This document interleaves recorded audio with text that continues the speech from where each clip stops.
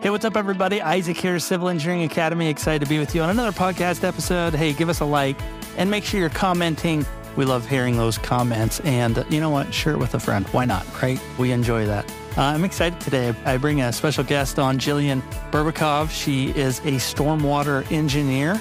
And I think a lot of people out there don't quite understand maybe what a stormwater engineer does. So I wanted to bring her on and talk about what she does as a stormwater engineer, what she's excited about in the future, interesting projects that she's worked on. She graduated at 16 and started college at 16, got a business degree, and then decided she wanted to switch that up and go to engineering a little bit later, and then got back into the engineering world and now works as a stormwater engineer. So we talk all about what that's about. She has a great advice about taking the difference between the PE water resources exam versus taking the environmental PE exam. They're two separate exams. And which one that she went with and how that helped her. But we answer all of these questions in this episode. It's a great episode, and I can't wait till you check it out. So my interview with Jillian is going to be coming up right after this. Today's podcast is brought to you by Built Bar. Built Bar is awesome. It's 100% real chocolate, 100% delicious. If you have not tried these, I don't know what's wrong with you. They recently came out with a coconut brownie chunk, which is amazing. I'm a big coconut fan, so if you're in the coconut camp, you got to try that. If not, what's wrong with you? Just kidding. They have lots of other different flavors, so go check them out. They have strawberry, they've got cherry lime, peanut butter brownie, coconut, again, different types of coconut bars, raspberry, double chocolate, and all kinds of stuff. This stuff is way better than a candy bar for you. Definitely a snack you want as you're studying for your FE or PE. It's got 130 calories, only 2.5 grams of fat, 4 net carbs, 4 grams of sugar, 17 grams of protein. This is way better than what's out there for other protein bars, and definitely better than candy bars. So go check it out at civilengineeringacademy.com/built. And use our discount code of CIVAC, and you'll get a 10% off on anything that you order there. So go check that out. Hey guys, if you haven't already, I want to let you know about our awesome newsletter. If you haven't signed up for the Civil Engineering Academy newsletter, seriously, what's wrong with you? I'm just kidding. Go check it out though. You'll get all the latest episodes that we produce, blog articles, exams, discounts, course material. All this fun stuff is through our newsletter. So if you haven't signed up, go check it out. That's civilengineeringacademy.com/newsletter. You'll be taken, go sign up. And you'll start getting our fun newsletters that we send out usually once a week. So go check it out, civilengineeringacademy.com/newsletter, and go sign up. All right, Jillian, we are live. Hey, thanks for joining me on the Civil Engineering Academy podcast. Appreciate you being here. Yeah, no problem. I wanted to connect with you as a kind of a stormwater engineer, a designer that deals with stormwater. But before I jump into questions about that, I usually like to ask how you found yourself into this world of civil engineering, and specifically in the discipline that you found yourself in. Sure. My dad's an engineer. My uncles are both engineers. I've got an aunt that's an engineer. So we have a lot of engineers in our family, but I decided I want to do something different. So I actually went to school for business, worked for a few years for Black & Decker doing sales and marketing and stuff, and decided that I actually did want to do something with engineering. So I went back to school, jumped around a little bit, but I really was drawn towards environmental engineering and water and things like that. I really enjoyed my water resources classes. So my professor actually recommended me for an internship at Stantec, and I got that job, and that was kind of my intro into stormwater, and I haven't left it since then. So I really enjoy it. That's awesome. So you went from business, you even had a job, yeah, and then switched later to engineering. Yes. I was 16 when I graduated college, so I was a little bit young and just wanted to have college at 16. Yeah. Oh my gosh. You must be a really smart person. That's awesome. I think I just got lucky and was able to do some dual enrollment stuff, and yeah, skipped a couple grades. So did you take a lot of college credit classes in high school then? I did, and I also skipped 6th grade. Wow. Well, maybe you should be something more than engineering.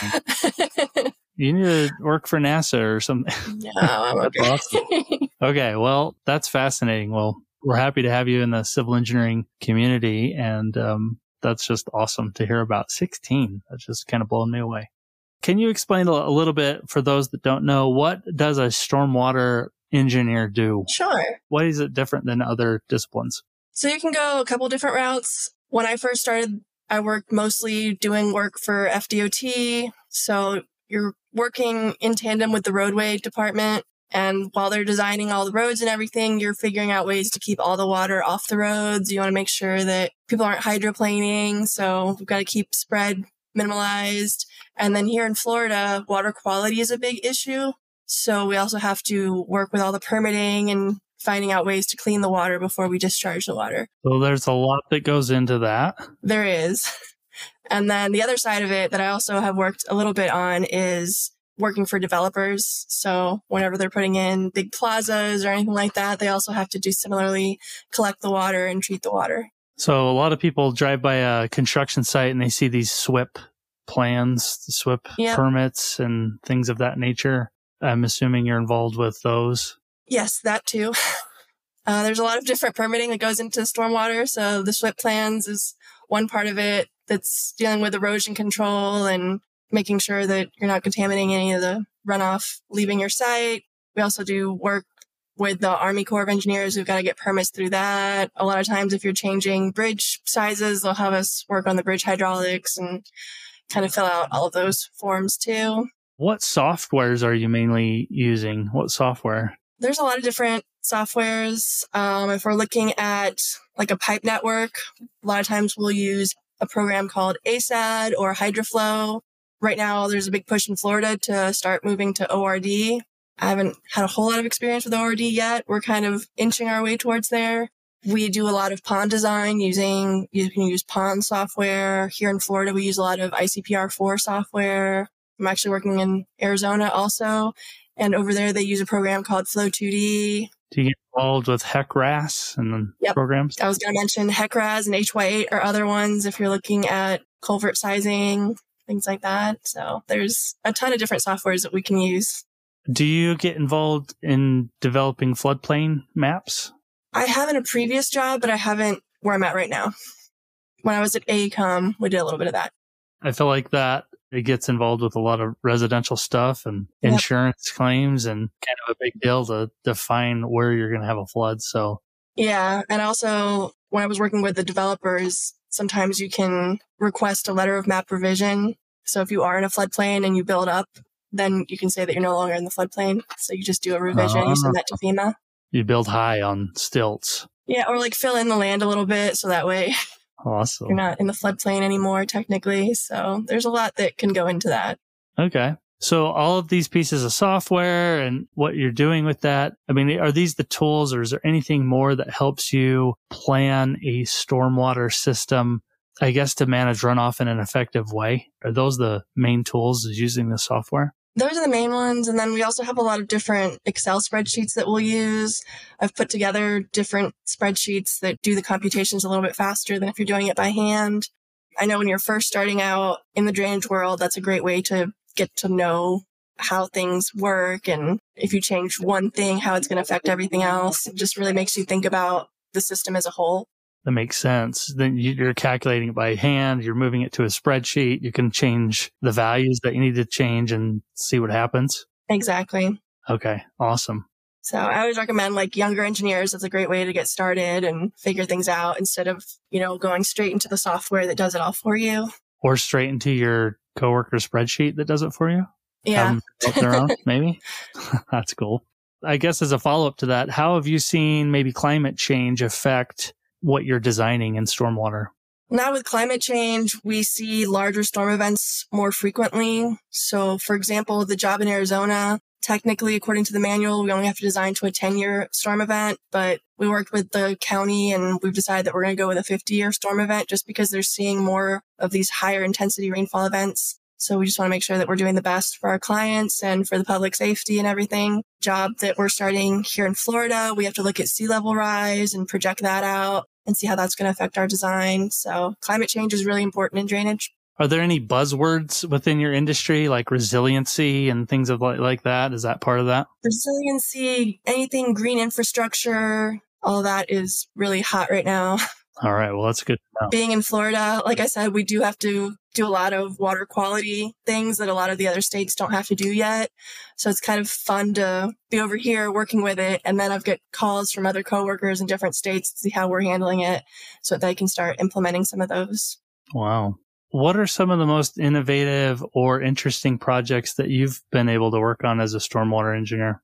We did a big study for I-4, which is the main intersection between Tampa and Orlando, and just kind of getting to work on that and figure out these are giant ponds that we need and how we're going to, where we're going to place them first of all, and how we're going to divide up the basins so water can get to the ponds. So that was a really cool project. I like working on different projects, so that's why I'm really happy with the company I'm at now, because I get to work on projects all over the country and get to do a little bit of everything, which has been really fun too. That's awesome. Can you talk about a little bit about some of the challenges that you have faced? I guess maybe becoming a engineer as well as challenges maybe in the workplace. Sure. I think big challenge is, remembering everything and studying and getting your PE. That's a huge accomplishment.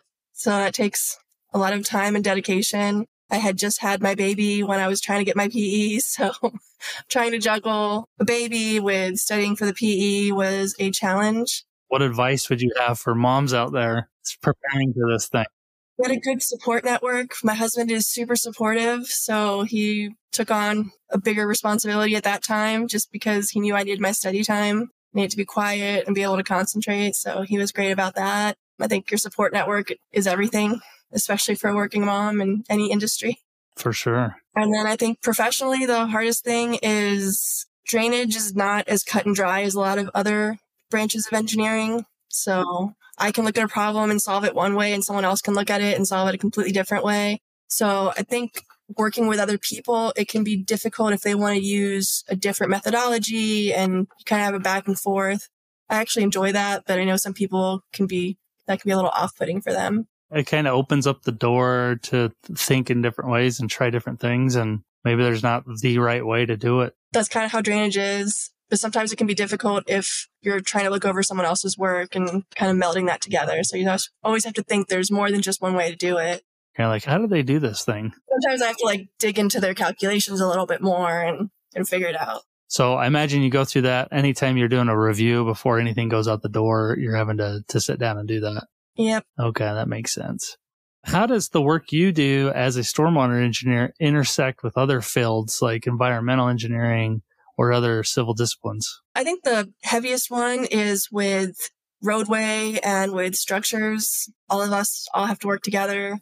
And then also transportation, signing and pavement marking and signals. We need to be aware of where, the signal is going to be and make sure that our drainage structures are out of the way enough. Sometimes it can be a little bit of a give and take. If there's a low point in the road, I have to have an inlet there. So I have had a job where, we decided, well, they're going to have to do a little bit of ponding because I can't put the inlet at the low spot, and they couldn't move the low spot. So it's just one of those things that we ended up drainage, move the inlet 2 feet away. So the water will get there, but there'll be a little bit of ponding.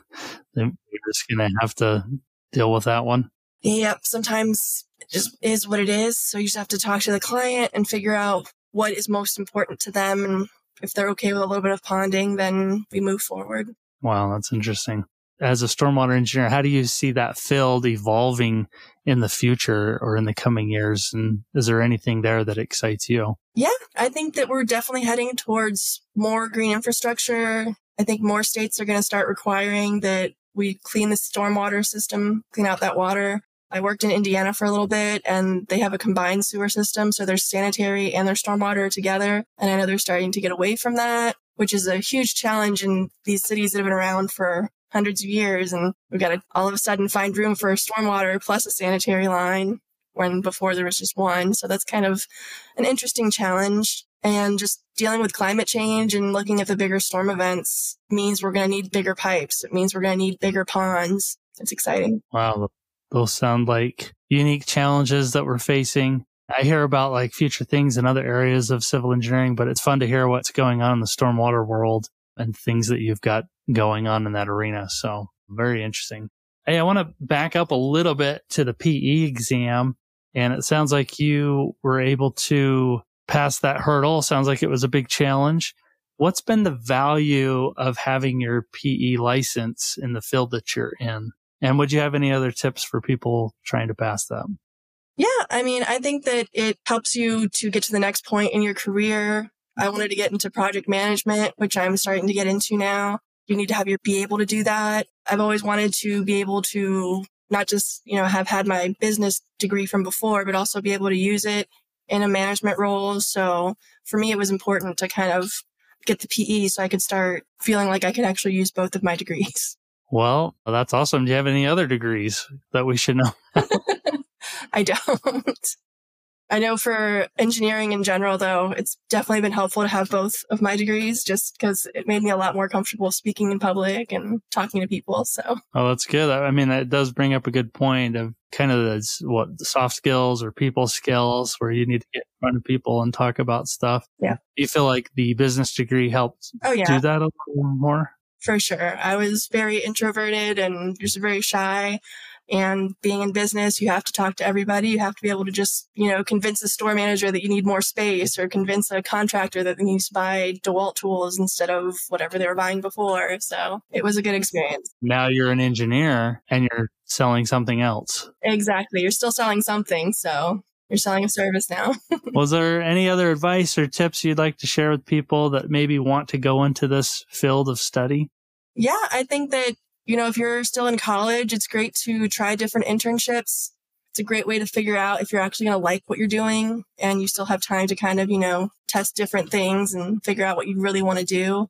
And then studying, I think, figure out what works for you and make sure that you're setting aside the time. The earlier you can take your PE exam, I think the better, just because there's a lot that you don't use every day that you might start to forget. So I know I used some of the Civil Engineering Academy things that you guys had posted, some of those classes, and I did the School of PE. So there's a ton of different resources and just make sure that you're taking advantage of them. And if you're at work, if you're I know at AECOM, they reimbursed us for some of those expenses. So see what your employer may be able to help you out with.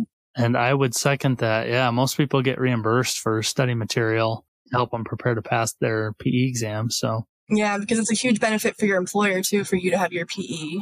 Exactly. It's like the value of the company is their employees. And so you become much more valuable as soon as you get that PE license. Your bill rate goes way up. Oh, yeah, it does. So, well, good advice, good tips. Well, Jillian, this has been fun to talk about stormwater, interesting field to go into, like more people to just know about it in general. When you took your PE exam, did you take it in water resources then? I did. And then to follow up, do you notice a lot of people taking the environmental PE exam, which is a whole separate exam? Yeah, I actually did take the environmental first and I did not pass it. Okay. There was a lot of air pollution and I'd never done anything with air. And it was my one class as a senior that I hated was air pollution. So after taking that exam, I decided to take the water resources, and the water resources was definitely much more to do with what I do every day. So I found it to be much easier, to be honest. That makes sense. It's probably just because that's what I do every day. So just make sure that when you are taking your PE exam, you think about what you're actually doing. Right. Yeah. Look at what you're doing in your career. And yeah, I thought environmental because I got an environmental engineering degree, but realistically, most of what I've been doing since I graduated has all been civil engineering work. So I was much better off taking the water resources exam. I guess any follow-up tips to anybody confused by those two exams, like which one they should take? I would sit down and do the practice exam for both of them and see which one you feel more comfortable with. That is not something I had thought to do. So I just went blindly into the environmental one, and I should have just sat down and done the practice exam and figured out which exam was a better fit for me. That makes sense. Like going to the NCES website, grabbing the practice exam, seeing if it's making sense, if you should go that route. Have I seen these problems before? Okay. Because for me, the practice exam for the water resources was very similar to the actual PE exam.